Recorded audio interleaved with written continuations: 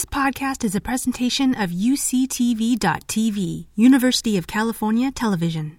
Like what you learn? Help others discover UCTV podcasts by leaving a comment or rating in your podcast app. Welcome to UC Santa Barbara. We have a fabulous community here of film lovers, and we heard lots of cheers that the film ended. It is such a beautiful film. Tell me, how did you come to this project, and how did you even begin to start thinking about how to represent ancient Dahomey for these important characters, this important story? I think I approached every project and process in an openness to discovery and a critique of the things that we observe. Because in my experience, what we first stumble upon is the beginning of a thread that you pull into an answer that rings truer. And what I mean by that is when we go into 1823, we are pre-photography, and we are through the lens, by and large, by colonial entities. We have writings from French and English that had visited the kingdom. We have illustrations that are almost comically offensive, that are for publications back in the countries of these colonialist entities, in service of an agenda.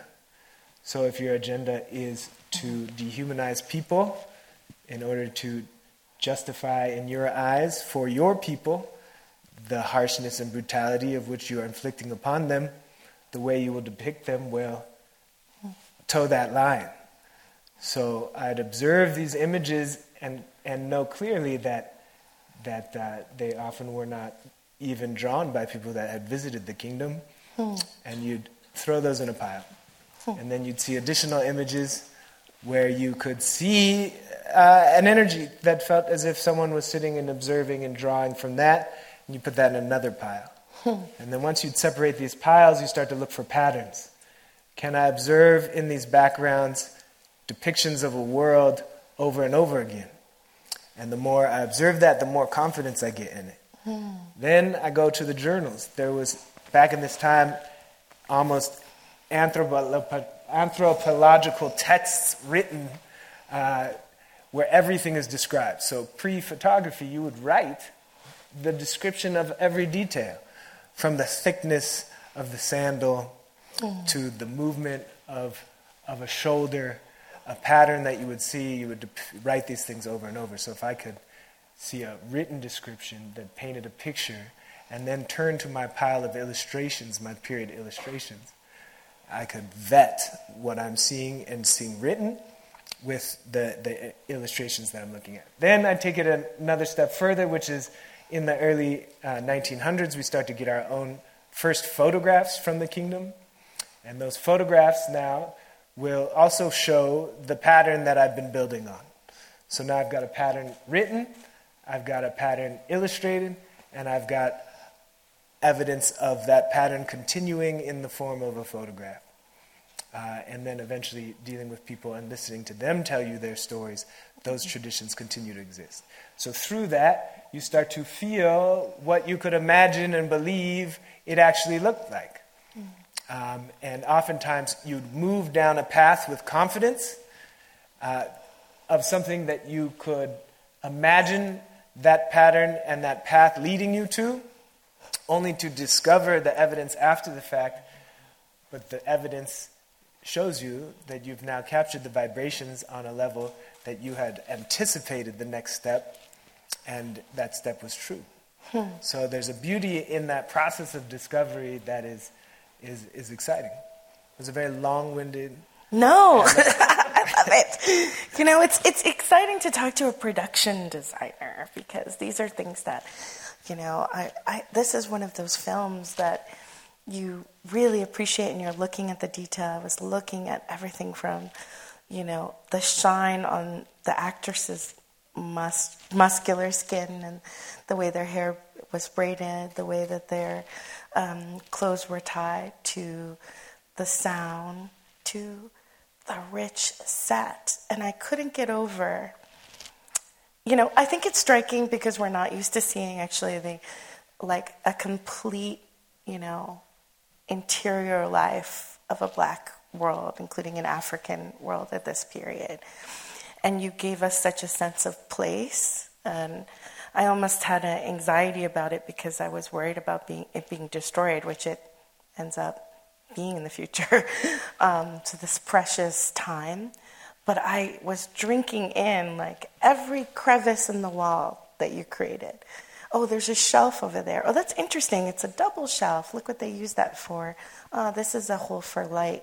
This makes sense over here. Mm-hmm. And the sense of space that you created with columns, with texture, with the building materials. Can you talk about what it was like to build that palace? You started to talk about these, having to work off of these drawings and then the interpretation of the colonial gaze. Tell us what it was like to kind of build the space and the kinds of things you thought about and brought to bear in that work. And just to catch people up to production design, what I like to say now is, because it's easier for people to understand. I feel like even my own family members aren't always clear about what it is that a production designer does. Mm-hmm. And it's simple to say, oh, they're a designer, but then you're like, well, what is that? You mean like an art director? Because art director sounds easier. You're like, oh, they direct the art. I kind of get the understanding of that. So I would say, to make it clear, there are 3 key positions in a film.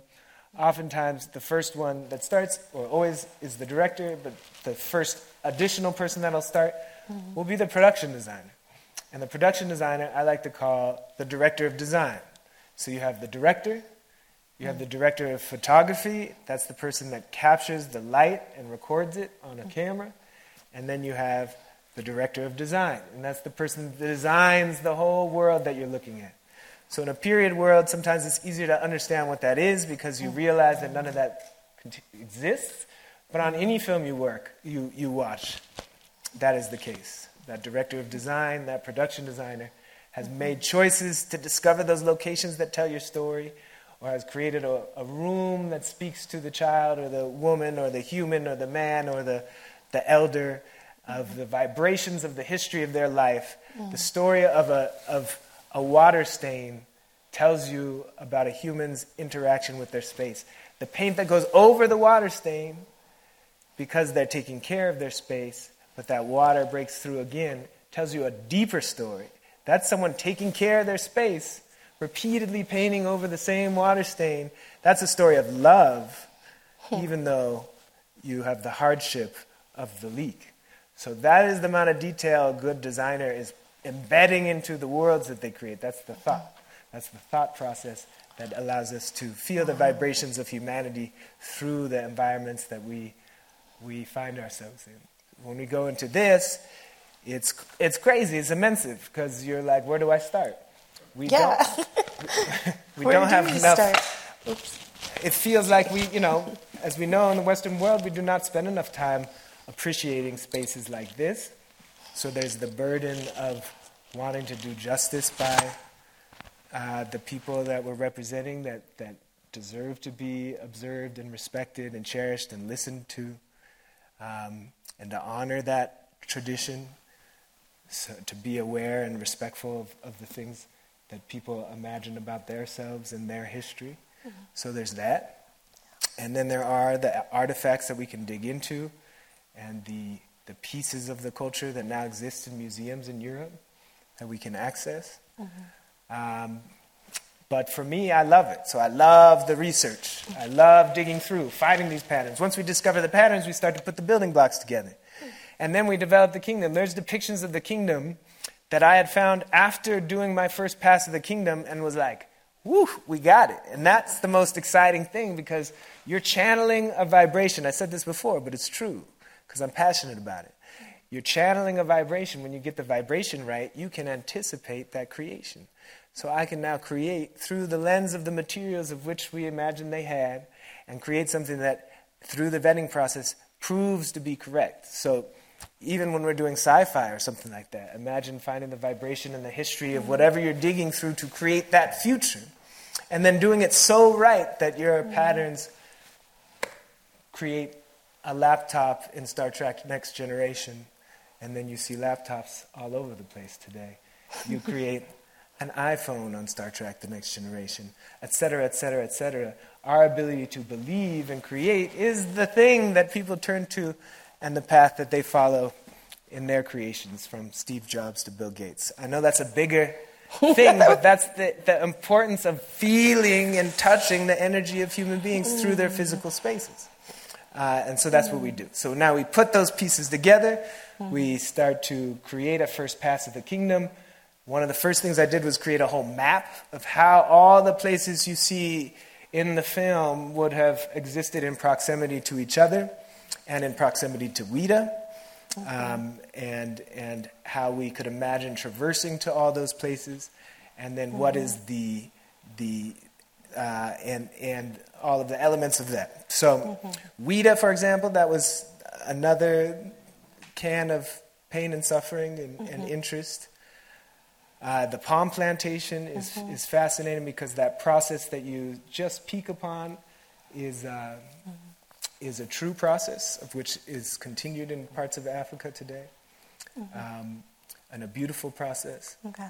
That earth, the cob, that material, that earthen material, I saw walls that were 1,000 years old and still standing. Wow. That were fortified with the excretion of termites that has a waterproofing effect. That some elder observed a termite mound not breaking down in a winter storm and realized that breaking it into pieces and mixing it with the cob was too hard because it was too strong.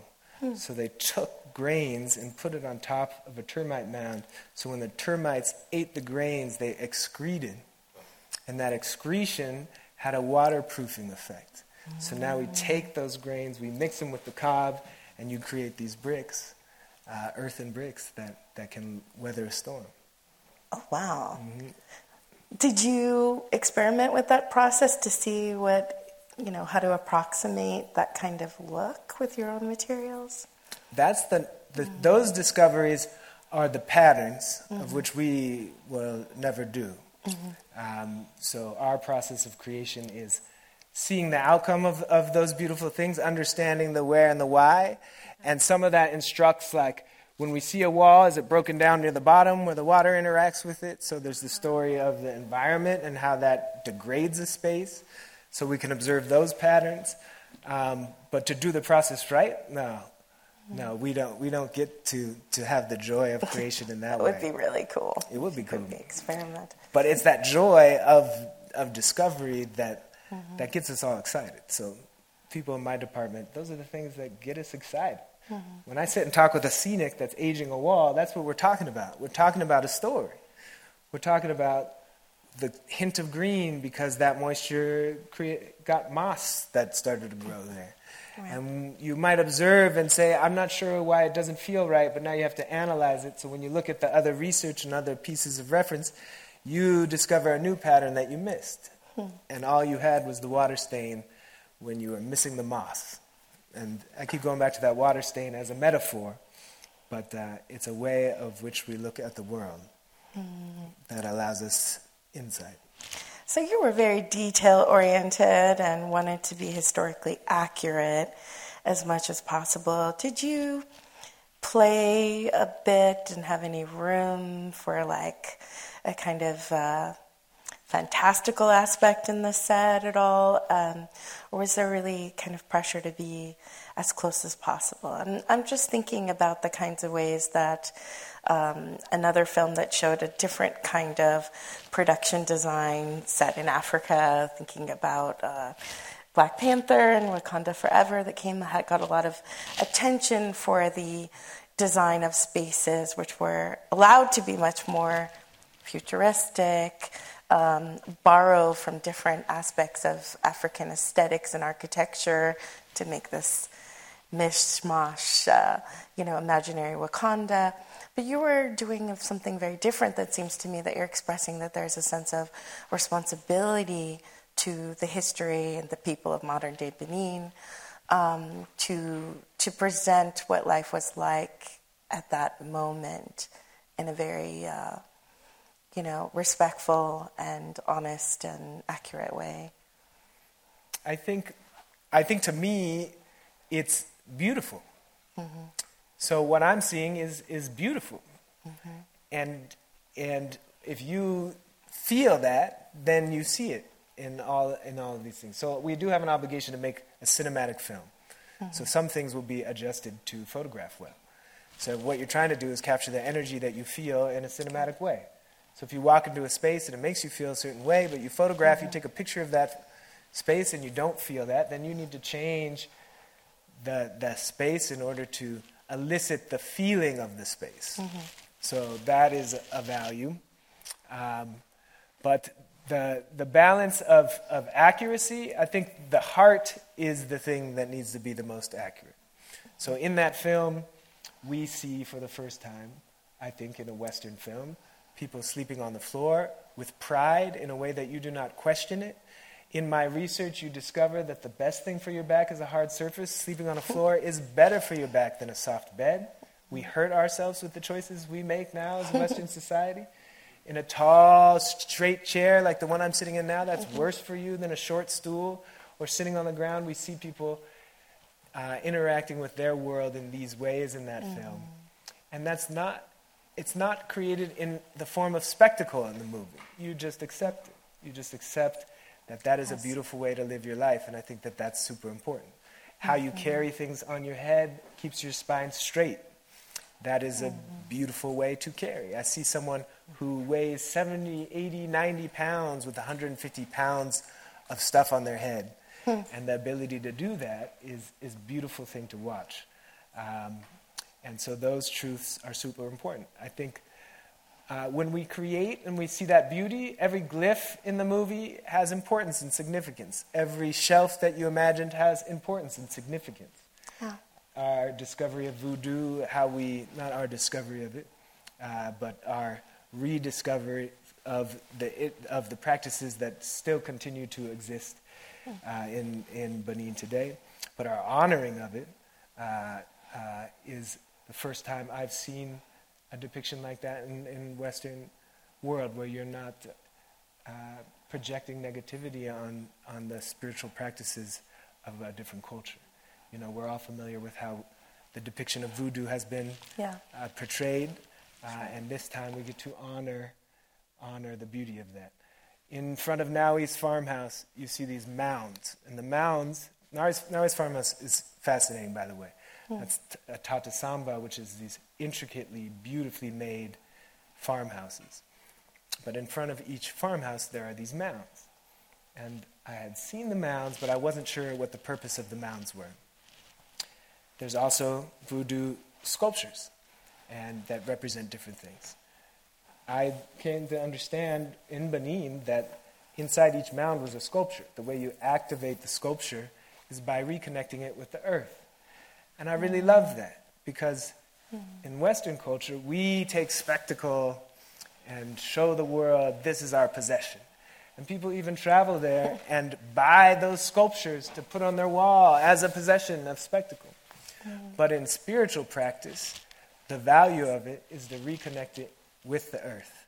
So you bury it and you charge it. You are not decorating for decoration's sake, but you are allowing the energy of that creation to connect with the earth around you. So those practices and those principles, you know, I was a kid just being taught and doing my best to listen to a tradition of these elders that is so beautiful, and much of which I think we would benefit greatly from observing and reconnecting with. Beautiful. I want to ask about this film really shows Black women in complex ways that are really, for me, really moving, really stunning. I felt really emotional watching the film, found myself cheering, crying, going through a lot of the emotions. The design that you've created around these characters and how they move around the space, I think facilitates that emotional journey for the viewer. Could you talk about how you thought about this film as presenting Black women characters and how you designed for them. Well, Gina is a force. Gina Prince-Bythewood, the director, is our beautiful leader and an incredible mind. She's been in the game for a long time. I think one of her first jobs was as a writer for A Different World. So she's a legend in her own right. And she was the force of strength for us all and the clarity of vision. And one of many beautiful things that she did with that film was shine a light and center around Black women, which shouldn't be so revelatory. It's only revelatory because it does not happen enough. That's right. But to watch beautiful, strong Black women assert themselves through all the diversity of the different types of women that we see, who all share a complexion but are very different from each other and yet love each other and come together in humanity and beauty and complexity to live and love. And is beautiful. I remember we were shooting and it started to rain, and we had all the background out in the middle of the kingdom, and in the middle of the rain, all of the background who were playing a goji started to dance in the rain. And all of these background were African people, and they started to just love the rain. And while the AD departments tried to usher them out of the rain, they just danced and danced. Wow. And Gina was watching that, and she realized that celebration of life and love and movement was important. And so those moments in the film in which you see that were strengthened by those real-life moments in which we were watching people interconnect and celebrate in that manner. So Gina's ability to observe and to see and respect and shine a light on was cherished by us and was important. I think that's part of what makes me so frustrated about Hollywood and the lack of attention or celebration of Black women directors is striking. There's never been a Black woman director win at the Oscars, and many people were very frustrated that this film particularly didn't see major nominations. The hashtag is #OscarsSoWhite that came out years ago, and it's still useful. I think that that's part of the frustration, is that on my part as a film scholar is not being able to see enough of those kind of complex representations of Black life, including Black women, men, queer people. I was happy to see, a range of characters represented there, and also other kinds of representations of Black manhood. I think that we've been really tied and confined in terms of how men are represented. I also think it's interesting that white people are so marginal in this film. There's kind of just very much Black background characters, except for this one Portuguese man who, we love to hate him and glad to see him go. It was interesting to be part, given your background work in a film that really displaced whiteness and, worked at really rethinking representation and, as it is often tropes in Hollywood and Black film history. We've seen so many tropes repeated again. And sometimes when we make our own films, we end up being attached to some of the same narrow presentations. I think there is something really big and beautiful about this film in that regard. Because we often get stuck in recycling the stories, oftentimes the stories of pain and suffering, the same stories over and over again, and centering around the same things over and over again. And to make a simple shift where you say, this story is about strength. All the other things remain true. the Dahomey kingdom was complex. They were slavers. These are not wholly good people. The Greek people were not wholly good people. The Roman people, 1/3 to half of the population was slaves. I was just in Rome. In Rome, the historian who's guiding me, I asked him about the slave system there, and he said the average age of a slave in Rome was 17 and a half years old. So these were children. Everybody's history is complex, and that is a portion of it. And then in addition to that, there is beauty and love and companionship and all the things we see in that film. I think that is special and brave, to decide that we're going to observe a complex history of strong, and still observe the strength and the beauty and the love of those people. But yeah, you're absolutely right. I think we are accustomed to seeing the same depictions over and over again, and so starved for strength that when we see something like this, it feels so fresh and beautiful to know, to be reaffirmed of the thing we already know, that these women we just saw are beautiful and complex and collaborators on a system of which is wrong. And I think as Americans we can observe some of those things in ourselves, for sure.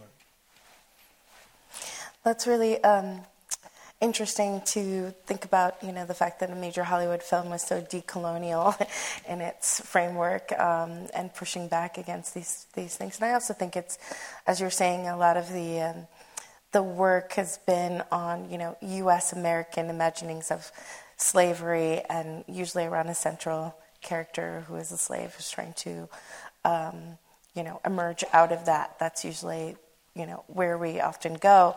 Of course, thinking about Birth of a Nation is like the first major, film in history, like with complex editing, was one that went to that very same story. This is an American, not just like a black film thing, but an American film thing, to return to these sites of like trauma, and particularly the one of slavery. And I think this, going to Africa as a diasporic gesture to think about how the story expands. It crosses oceans. It's also transnational. It involves Brazil, which actually had, multiple times the population of slaves. More than 5 million slaves were exported to Brazil, for example, much more than double than the United States. So this is a global story, and it's also, in terms of Hollywood, a foundational issue that's usually been warped. So I'm glad to see the seriousness and the care in which you brought to your craft. And this makes me want to shift and ask you, how did you become a production designer? How does one become a production designer? And what was your journey to well, before I answer that, I will contextualize the movie a little bit. So when we're watching the film, the 1823, at that point, slavery had been outlawed in most European countries. So the guy we see who's coming and participating in the slave trade is Brazilian, Portuguese Brazilian. They didn't outlaw until the 1880s. Yeah, so Brazil is still practicing the slave trade through a guy who still has a huge lineage in Benin, a guy named de Souza, another Portuguese Brazilian man who lived in Benin on the coast of Ouida. Just wanted to put that in there because part of what I was saying in that history, and when I'm discovering things, that's what I discover, is on one page you'd have a negative depiction of Dahomey written by English visitors, but then if you fast forward to the abolition of slavery in England, now the focus has shifted, and the focus has shifted to these people have great resources, how great are they to work with? So then when that shift happens, look how great their roads are. Look how benevolent these people are. Look how tolerable their food is. Look how, so you're watching the version of history and depiction of human beings shift to align with whatever the agenda is that's being sold or propagated back home. But for production design, I think you probably see in me, a great interest in our world building.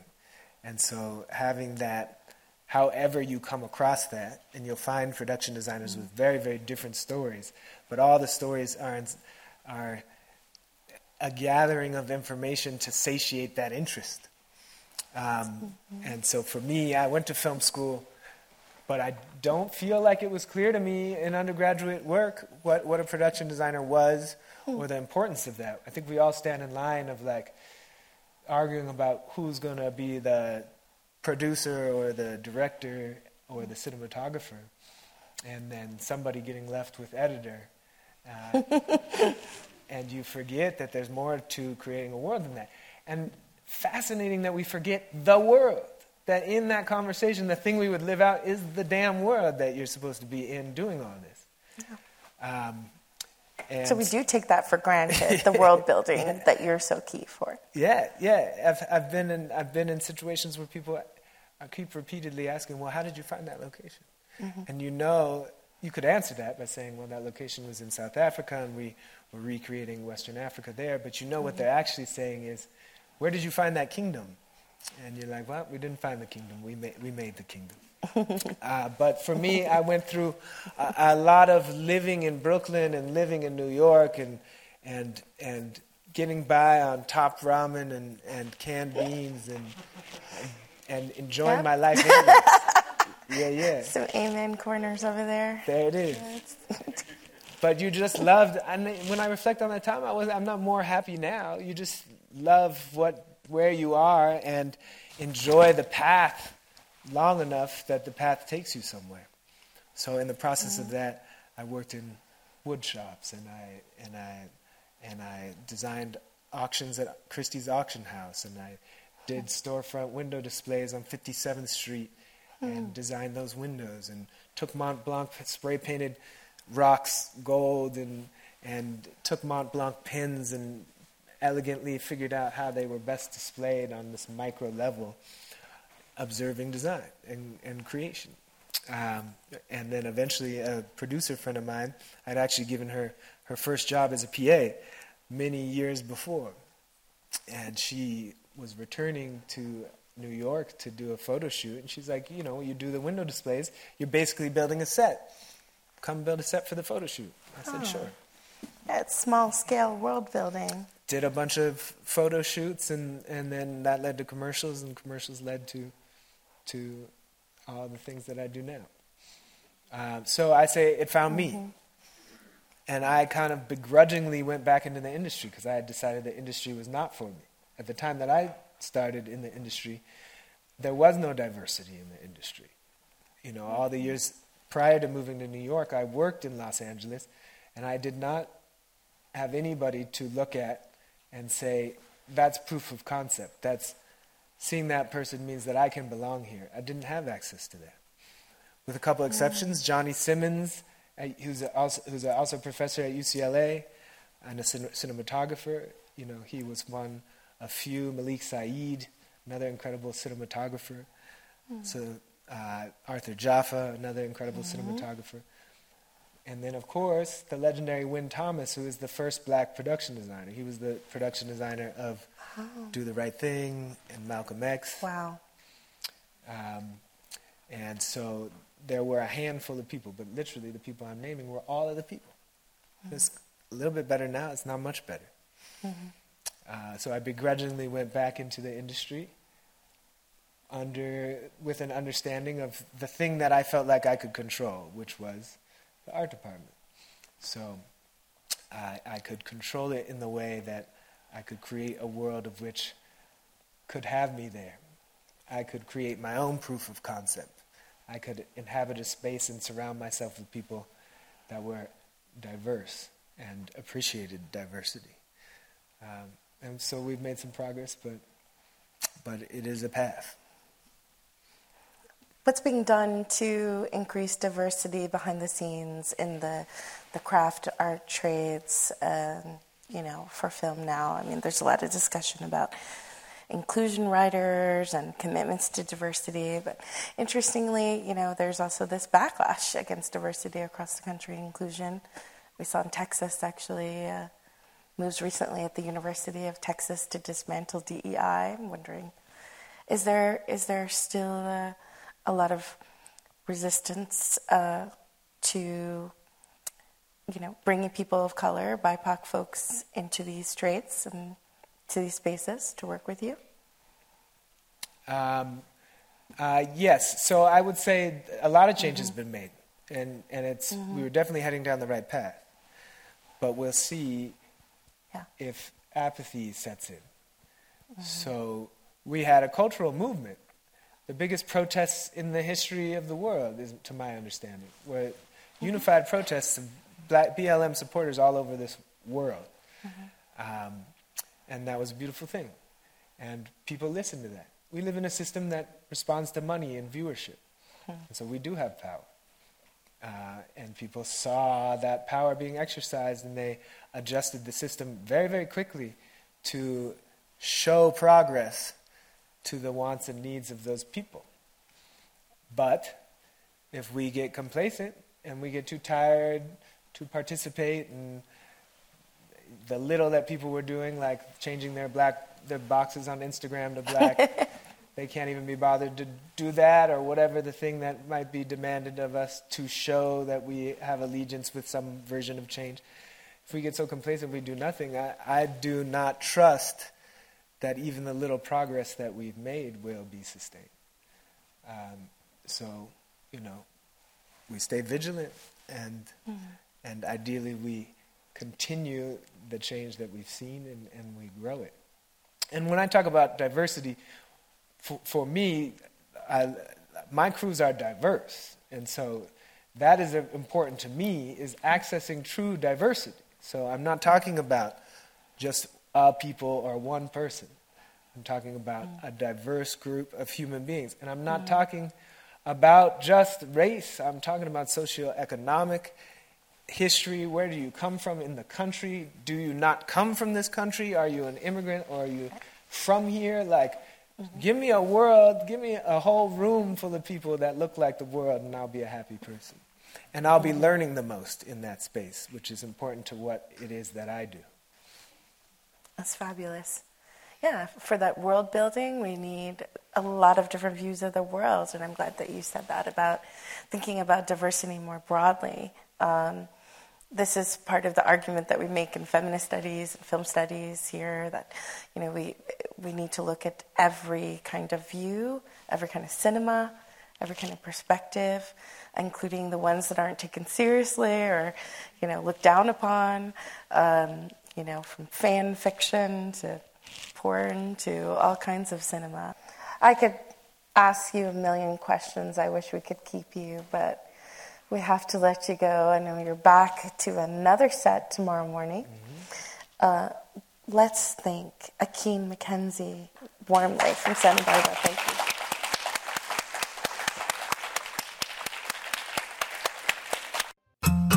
You've been listening to a podcast by University of California Television. For more information about this program or UCTV, visit us online at uctv.tv